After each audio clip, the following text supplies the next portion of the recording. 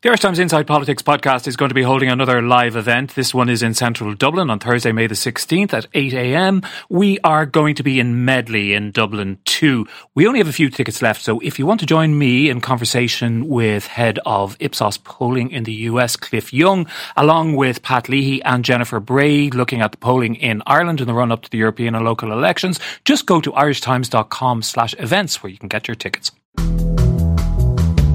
It's Wednesday, April the 18th, and you're very welcome to the Inside Politics podcast from the Irish Times. I'm Hugh Linehan, and joining me in studio today were our political reporter, Sarah Barden, and the communications director of the Save the 8th campaign, John McGuirk. With only 5 weeks to go to the referendum on the 8th Amendment, I asked John how his campaign was going. It's going pretty well. I mean, it's tough to try and get people engaged with the issue, we find, at this stage. There's an awful lot of people out there who, I think canvassers on both sides are finding this, are genuinely undecided about how they're going to vote.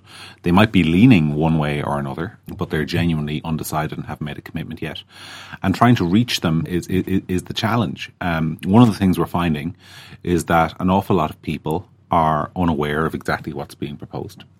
So they're aware that the amendment is being repealed, but they're not necessarily familiar with the detail of Simon Harris's proposed legislation, and the extent to which or just how far, I guess, this proposal goes. I mean, there's an awful lot of people out there who think that they're voting on legalising abortion in cases of rape or fatal fetal abnormality, as the vernacular term is, and they don't know that this legalises abortion for healthy babies of healthy mothers for any reason at all, up to 12 weeks and beyond in some circumstances. So from our point of view, it's really been about trying to inform the electorate about what the proposal does, because your own opinion poll last September, Hugh, showed that when asked if they would support a UK-style abortion regime in Ireland, I think only 19% of the public did.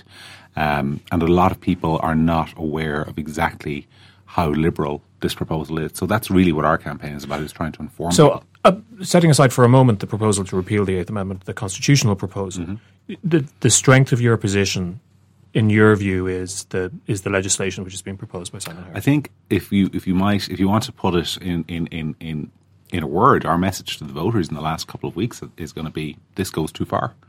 I mean, what the government is proposing is a more liberal regime than was introduced in the UK in 1967. Now, obviously, in 1967, the act that was introduced in the UK was considered at the time to be relatively restrictive.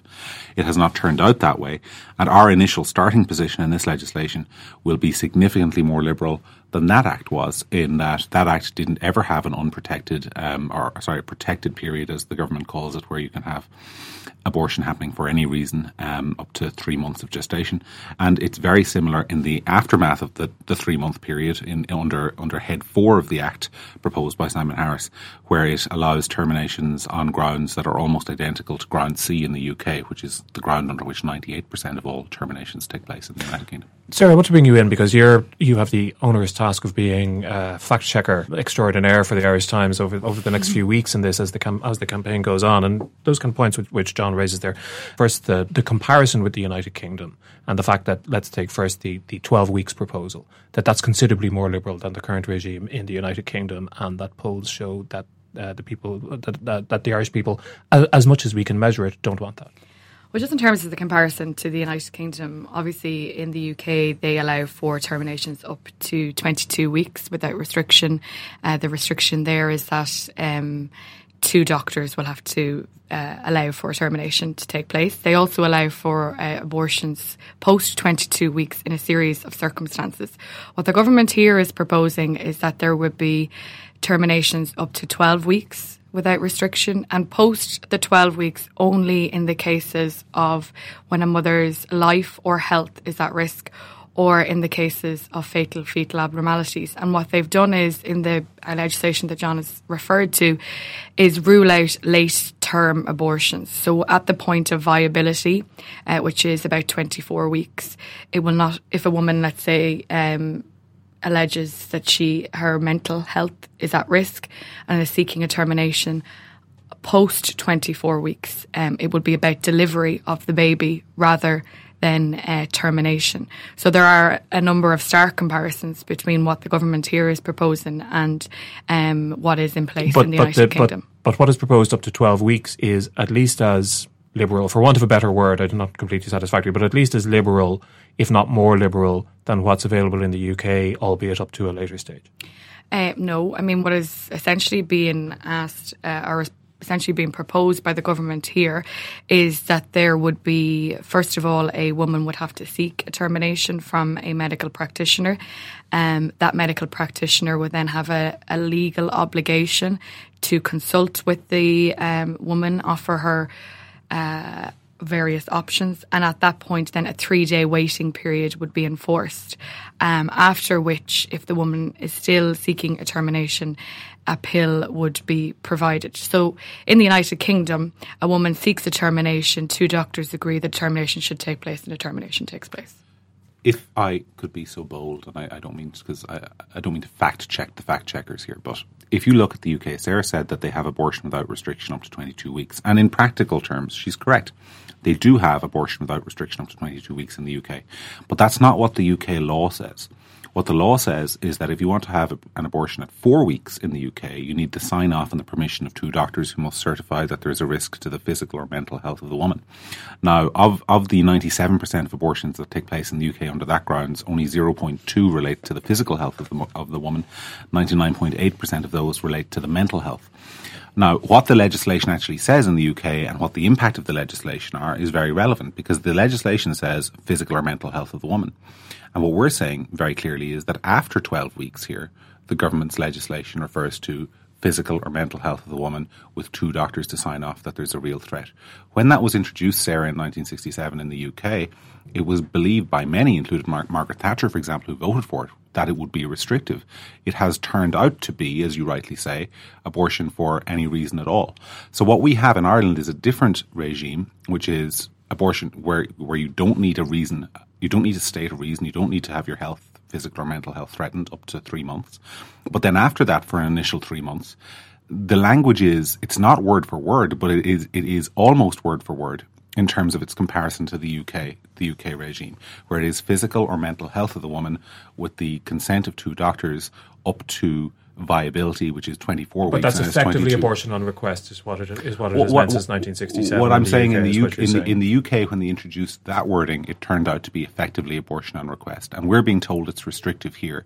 But it is almost identical wording to the wording in the UK, which has turned out to be, as Sarah said, abortion on request. Is that true, that it's almost identical wording? I don't know the exact wording of the UK legislation, but what I would say is that 92% of abortions in the United Kingdom happen under 13 weeks of pregnancy. 81% of them happen under 10 weeks of pregnancy. I mean, the same allegation that is being made now with regards to a sort of opening of the floodgates was the same allegation that was made when the Protection of Life During Pregnancy Act was enacted in 2014, and 26 terminations every year have taken place since that piece of legislation was enacted, and only 7 across the 3 years that the legislation has been in place have been on the basis of suicide. So, I mean, claims are made by members of the pro-life campaign that this will inevitably lead to abortion on demand up to 6 months of pregnancy, and that isn't borne out by the facts. If I can just make a point, Sarah says rightly that 92% of abortions in the UK are earlier than 12 weeks. What she doesn't do is put that statistic into context, where you have 194,000 abortions every year, and 8% of 194,000 off the top of my head is somewhere around 17,000 abortions every year that take place at some stage between 12 weeks and 22 weeks in the UK, which is much later. And that's an awful lot. When you put it as a percentage term, it's quite small, but that is an awful lot of unborn children having their lives ended quite late in pregnancy.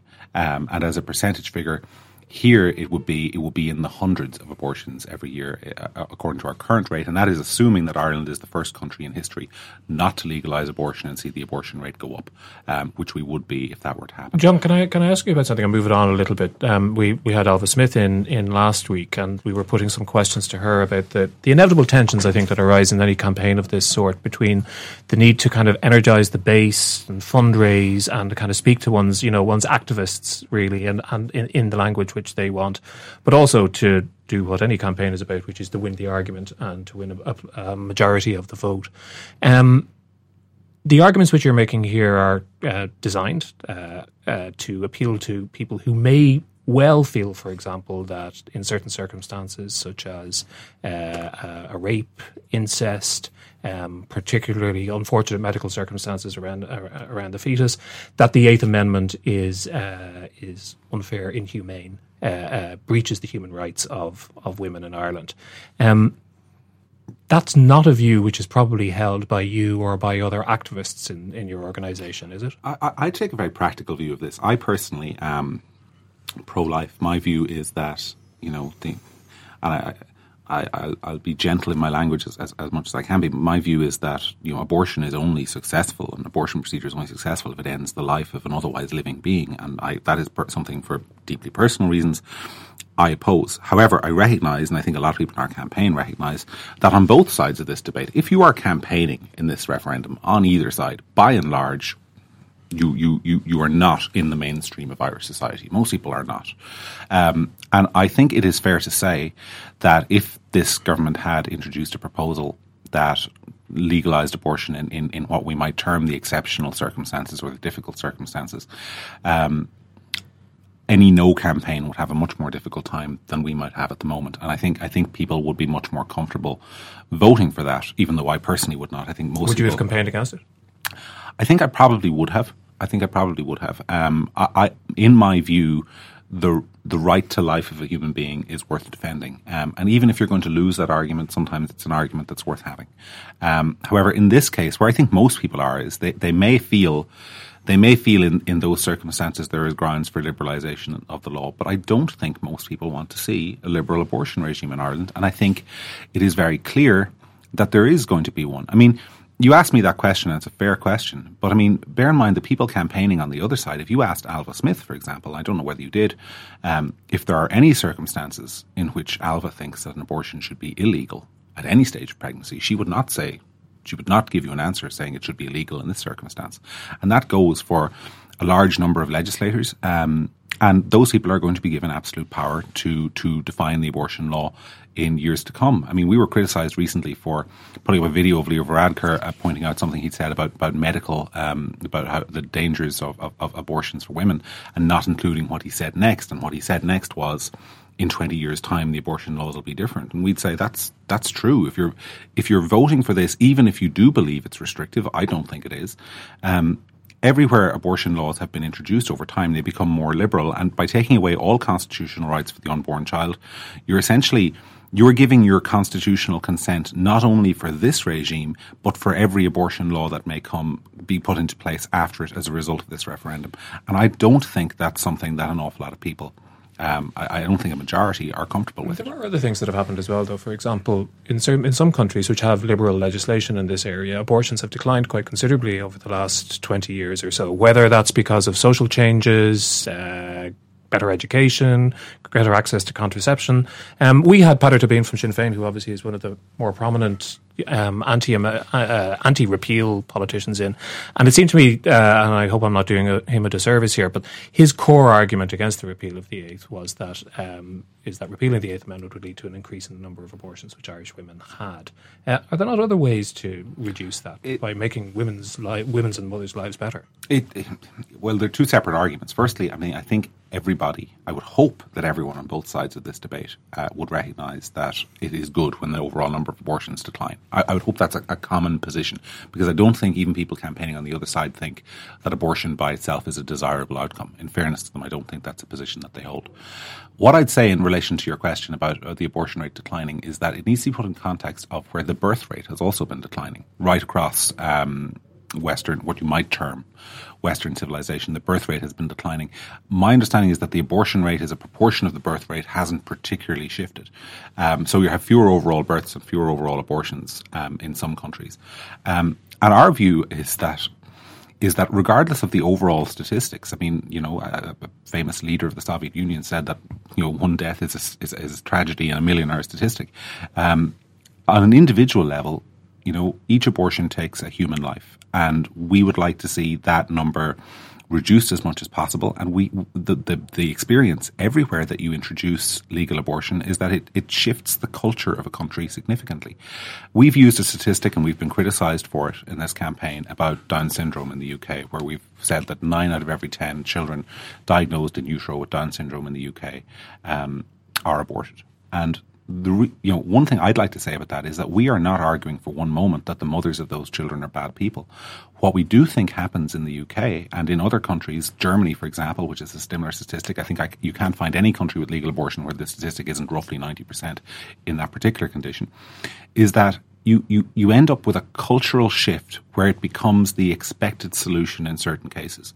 So, for example, some people on our campaign who have suffered a child with an illness who isn't going to survive what they would term a life-limiting condition, what other people call a fatal fetal abnormality, would say that they have felt with this debate a degree of pressure that it's wrong to bring a child into the world in certain circumstances, and that when you legalise abortion, it results in a cultural shift. The same was very much said, I recall, at the time of the divorce referendum, was that there was a cultural argument. There was essentially the equivalent to the cultural argument that you're making there. It hasn't quite worked out that way. Obviously, divorce rates increased because there was no divorce previously, but I don't think it's changed the culture in that profound way. There's still an identifiably Irish culture in the way we deal with these matters. We do have a genuinely more restrictive divorce law than they have in the UK, and we're trying to liberalise that. I actually, by the way, support the liberalisation of that law.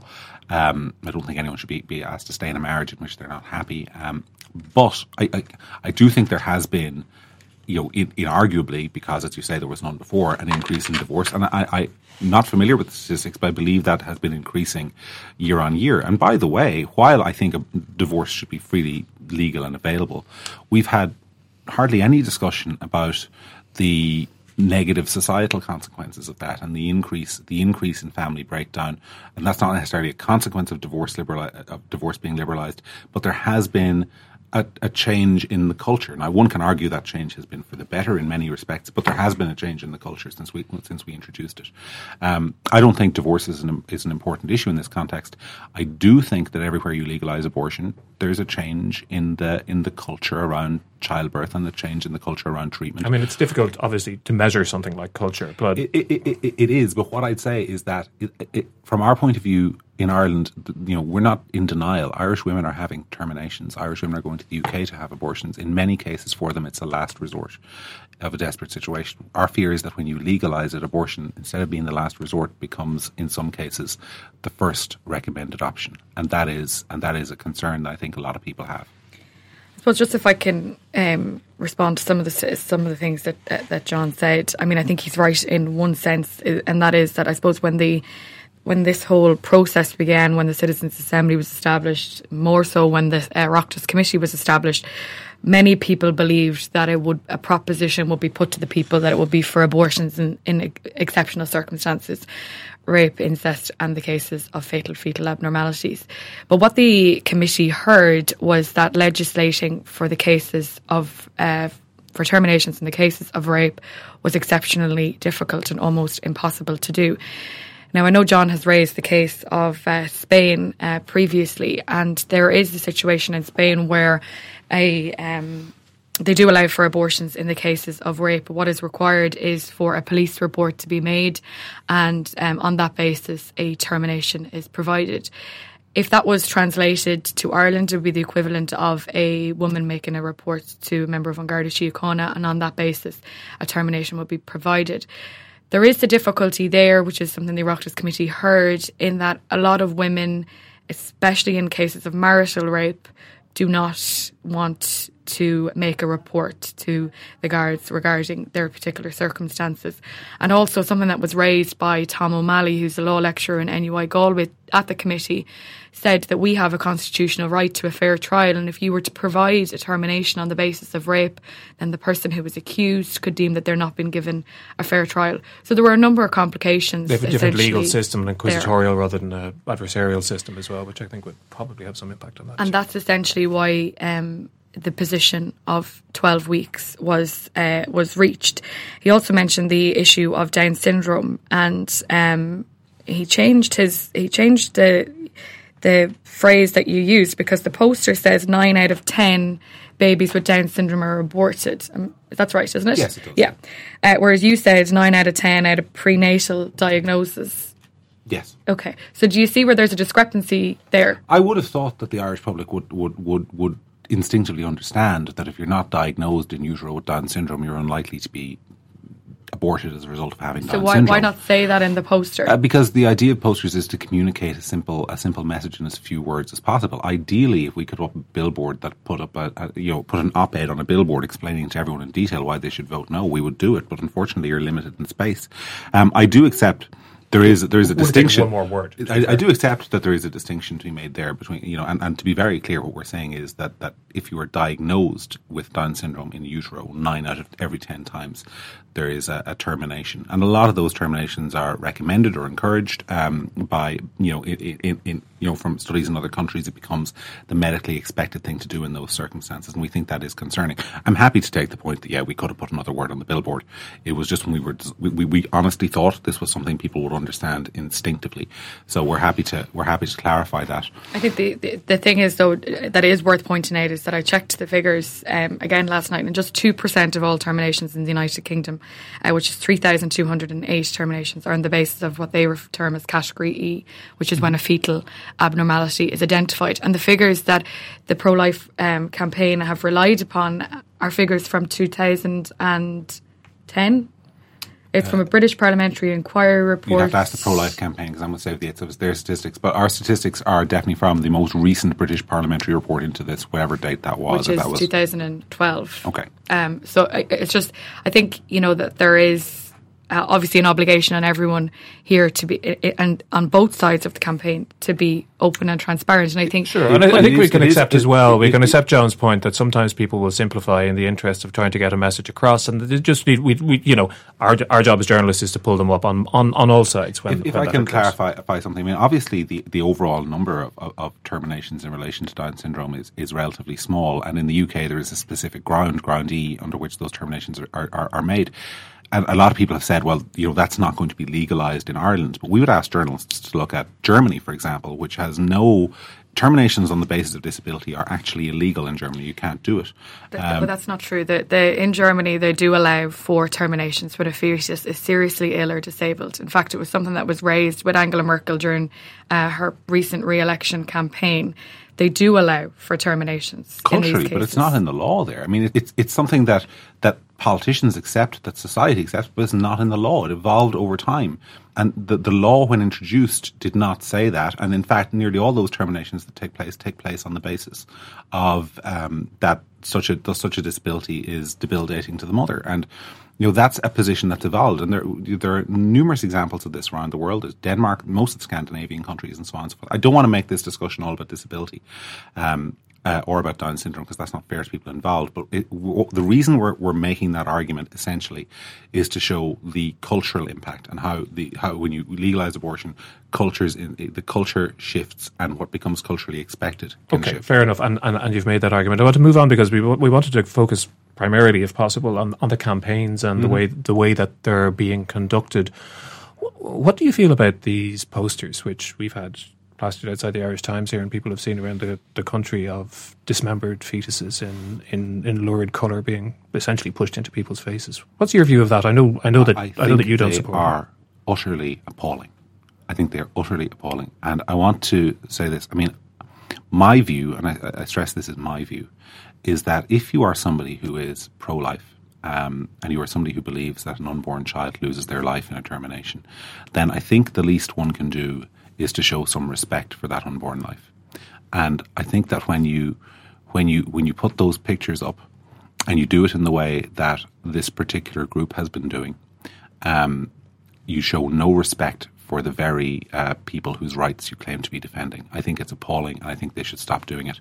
Do you know these people? They are not Irish. They have no connection with the Irish debate. They have come in from outside, from the UK and the USA. They are not helping the cause they think they're helping. And, you know, I think there is not a single person in any of the major campaigns who wouldn't wish that they would stop doing what they're doing and go back to their own country. You know, I want to make the point about respect for life because it's so important. You know, we have had, you talk about graphic images. You know, how many times over the last 10 years have there been horrible incidences in the Middle East where people from the UK or Ireland or the US have suffered horrifying deaths, and the people that's responsible for those deaths about those videos online? You would never show those in the Irish Times. You would never depict them out of respect for the person who's lost their life. And I think at a minimum we should demand the same in this debate. In our posters for clarity, we do on one of our posters show an unborn child at 12 weeks, but that child is alive. The child is alive and well. We're running an ad online, for example, that shows an ultrasound of a living 12-week-old child, because we think, you know, when you're debating whether somebody has a right to life, it's important to show that entity that we're actually discussing, because at the end of the day, it's a 12-week-old unborn child who's going to have their constitutional rights removed.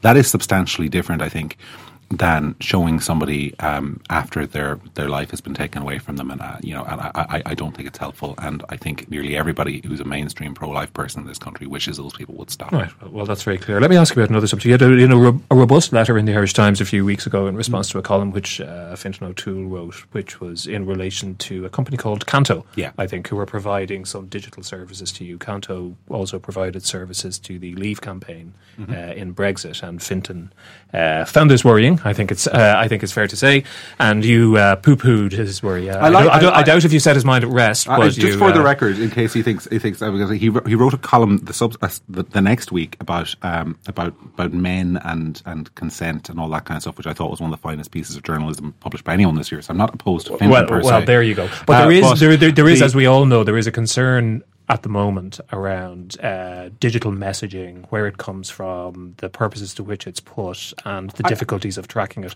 And this organisation, some of those concerns do focus on. I think it's a legitimate concern. I think it's a legitimate concern that has been massively overblown in this referendum. I'd say two things about it. First of all, I think it is vitally important that organisations campaigning in a referendum or a general election or whatever it may be have the courage of their convictions to put their names to everything they publish. You were able to challenge me a couple of minutes ago about our Down syndrome billboard, as you should have been.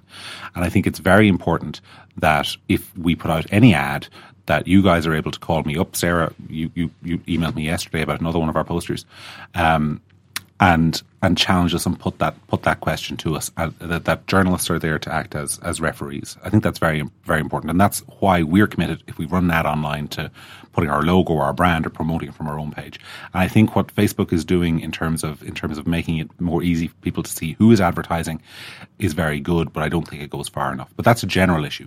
I also think, by the way, that some of this conversation infantilizes voters. I really do. I think there's a concern in the political class that voters are going to see an ad that is going to turn their feeble minds against repeal, and that there are shady actors out there manipulating the poor, helpless voters. I happen to think that the average person is able to look at a piece of information and decide whether that relates to them emotionally, whether it's how they feel, whether it's fact-based.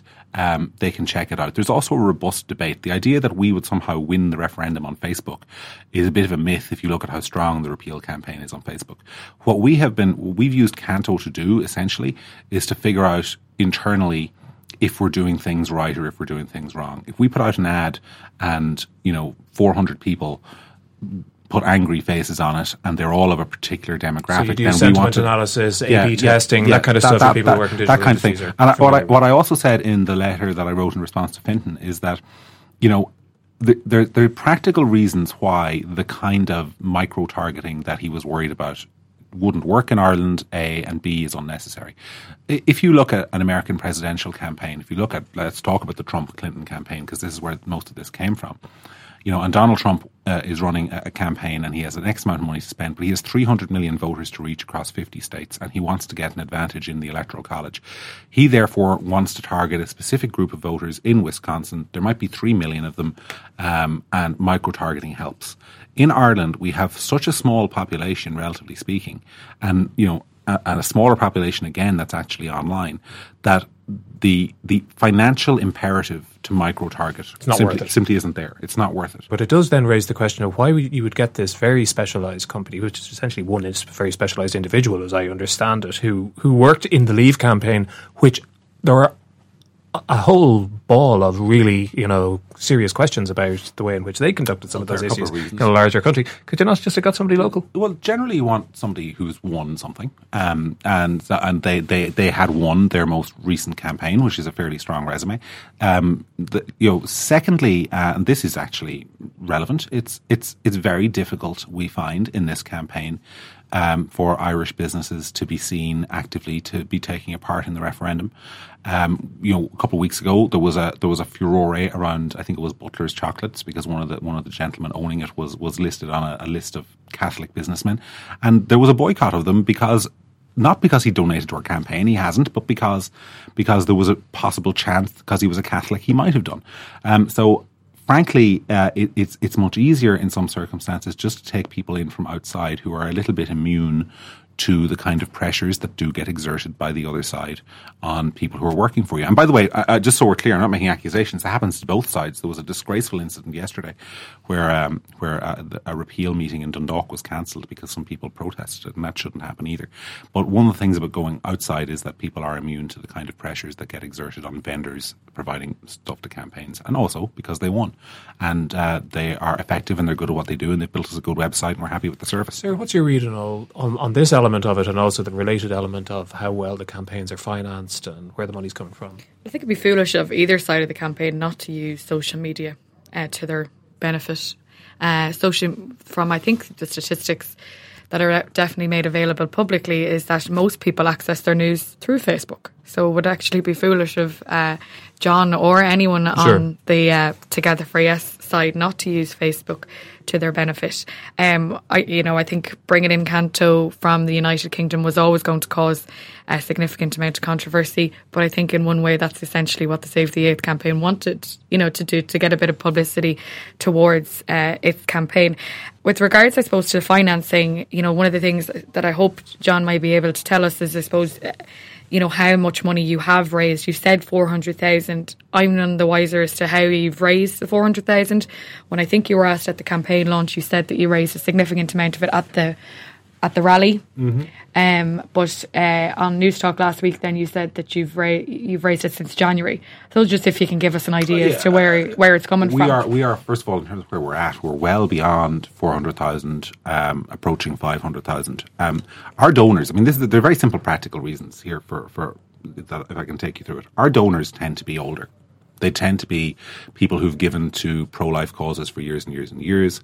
And the most effective way for us to reach them has always been by writing to them via snail mail and asking them to send back either a cheque or a bank draft or something else. And that has been where the vast bulk of our fundraising has come from.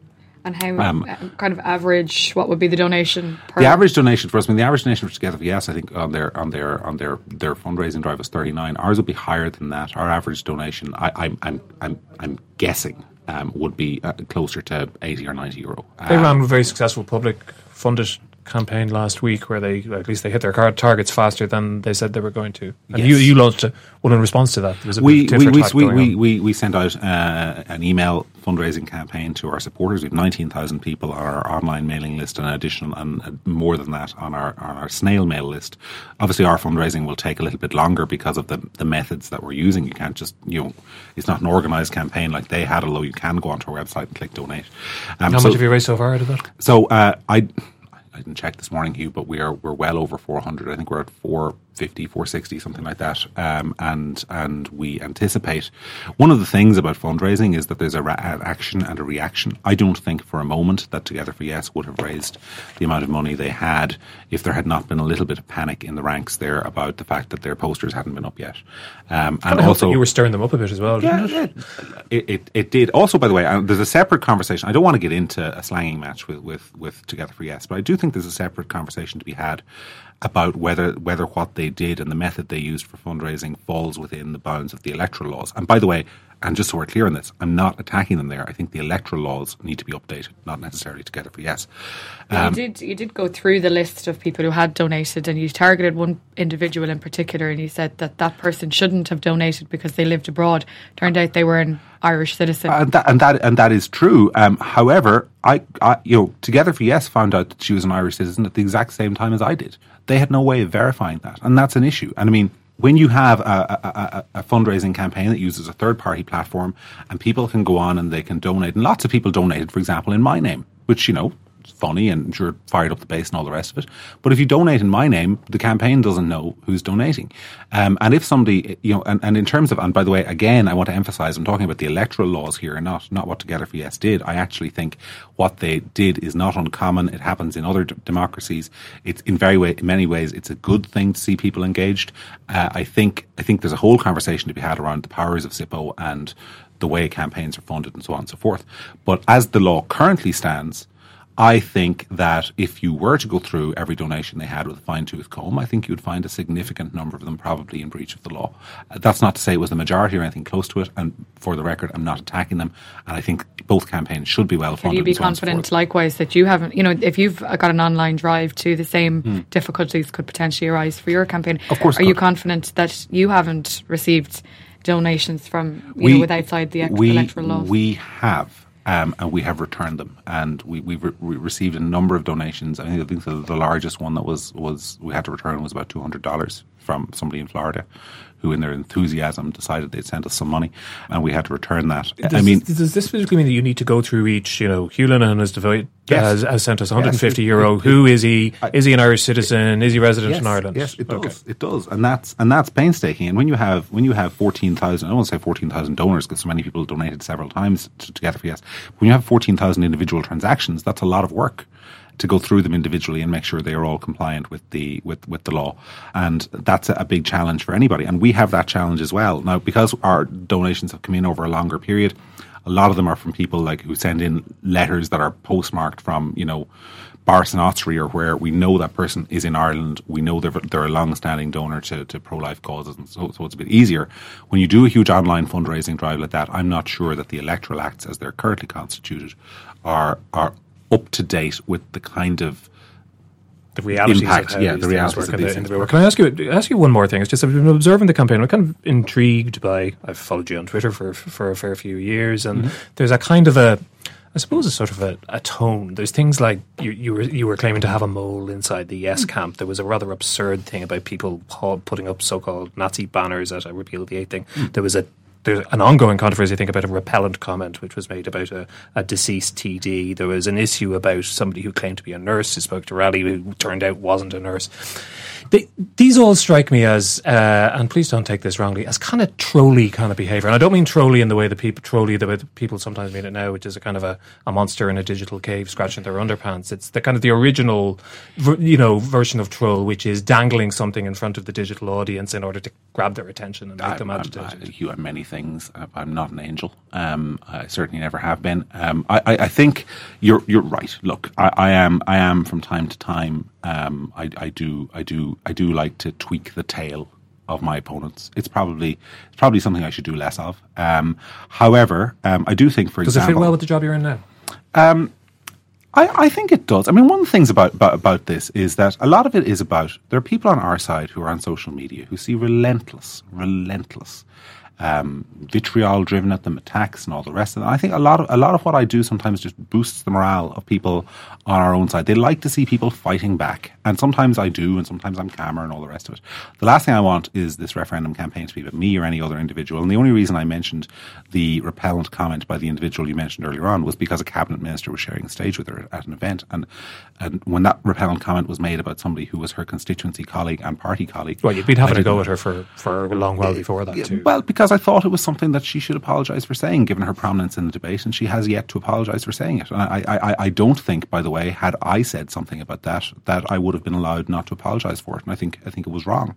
That said, I do not, and I genuinely, I wish the woman well. I don't wish her any harm. But I do think in the debate, when we're talking about having a civil and respectful debate, I think both sides need to be held to a standard there, as you've just rightly held me to a standard. I think Pat and Alva Smith and myself last week, we sort of came to the conclusion at the end of that podcast, Sarah, that the campaign had not been quite as vicious and divisive as a lot of people feared it would be in advance so far. What's your analysis of so of far? that? We still have 5 weeks to go, and I'm sure as the countdown kicks in, it may potentially become a little bit more. I want to say one thing in relation to that. I was on Limerick's Live 95 FM yesterday, and I had a debate for a genuine head-to-head debate with Sinead Redmond from Together for Yes, and I hope Sinead feels the same way. But I thought it was remarkably civil, and the issues were thrashed out. We both got to put our positions across very fairly. I think it is a myth to say that this campaign cannot be civil. I think one of the things in Ireland that's an issue is that social media in general does not lend itself to people behaving well. I include myself in that. I include everyone who's involved in both sides of the campaign. It others people. We're sitting in this room now. I mean, I have criticised this newspaper in the past in fairly stark terms for its coverage of issues. I hope it's possible to do that fairly. But I think it is possible to have a civil campaign, and it's possible to thrash out the issues, and it's possible to do it without upsetting people. But I think social media sometimes brings out the worst in people on both sides. Yeah, I'd fairly agree with that, to be fair. I mean, actually, if you look at it from a national perspective, you don't really see Alva Smith or Orla O'Connor going head to head or throwing with John and Niamh Breen and vice versa. So hopefully that can be continued. I suppose social media is very toxic, but it is also an echo chamber. Do you think it might turn people off or contribute to turning people off? I mean, one of the things which affects any electoral contest is turnout, and turnout is driven by engagement and enthusiasm and all those nebulous kinds of things. And if people just start feeling this is just... Yeah, I think actually one of the things is that there are obviously strong voices on both sides, and there are people who have really strong views. There are a lot of people who, as John has said, perhaps would prefer terminations in exceptional circumstances that don't find themselves aligning with either side, and they're not finding a home in either the Together for Yes or the Save the 8th campaign. And so there's a whole fraction of people there in the middle who I suppose could potentially be won over by either side, or could potentially opt out of the entire referendum campaign. I suppose the things that I wanted to ask you about, John, was that very issue, is that I suppose there are people who would be opposed to abortion, but believe that they should be some exceptions made, and they don't find a home with Save the 8th, and they therefore are turned off by your campaign. Like, is there any circumstance that the Save the 8th campaign believes that there should be abortions provided for? We don't have a problem with any of the 26 abortions that happened in Ireland last year, or the law as it stands. But you opposed the law when it was being introduced. We opposed. What we opposed was the suicidality provision. It sounded an awful lot to us like the mental health law in the UK, under which 98% of all abortions take place in the UK. But so we accept now that that your concerns that haven't borne fruit. It's early days yet, but at the moment we're okay with the law as it stands. I mean, the law's been in practice for 3 years, so it's very hard to make a judgment on where it has or hasn't gone yet. I would say this. I mean, we are a pro-life organisation, Sarah. I mean, we can't make any bones about that. We're not going to compromise on that principle, which, by no means a majority of the people share with us, but a significant number of people in this country take the view that an unborn life is a life and shouldn't be terminated, and that's our view as an organisation. What we do is recognise that not everyone agrees with us, and you are correct, I think, in your analysis that there are people out there in the middle. I would say 30 to 40% of the electorate who believe two things at once. They at once believe that abortion takes a human life, and they also believe at the same time that it is sometimes in circumstances permissible or necessary for whatever reason. We shall leave it there for the moment, but we'll no doubt be returning to this subject on numerous occasions over the next few weeks. John and Sarah, thanks very much for coming in. Thanks you. And that is it for this edition of Inside Politics. Thanks to our producer Declan Conlon and engineer JJ Vernon. Remember that you can subscribe to us on iTunes or your preferred podcast provider, and you can find us at irishtimes.com/podcasts. Your views are always extremely welcome. You can mail me at hlinehan@irishtimes.com, or you can always find me on Twitter. But until the next time, goodbye and thanks very much indeed for listening.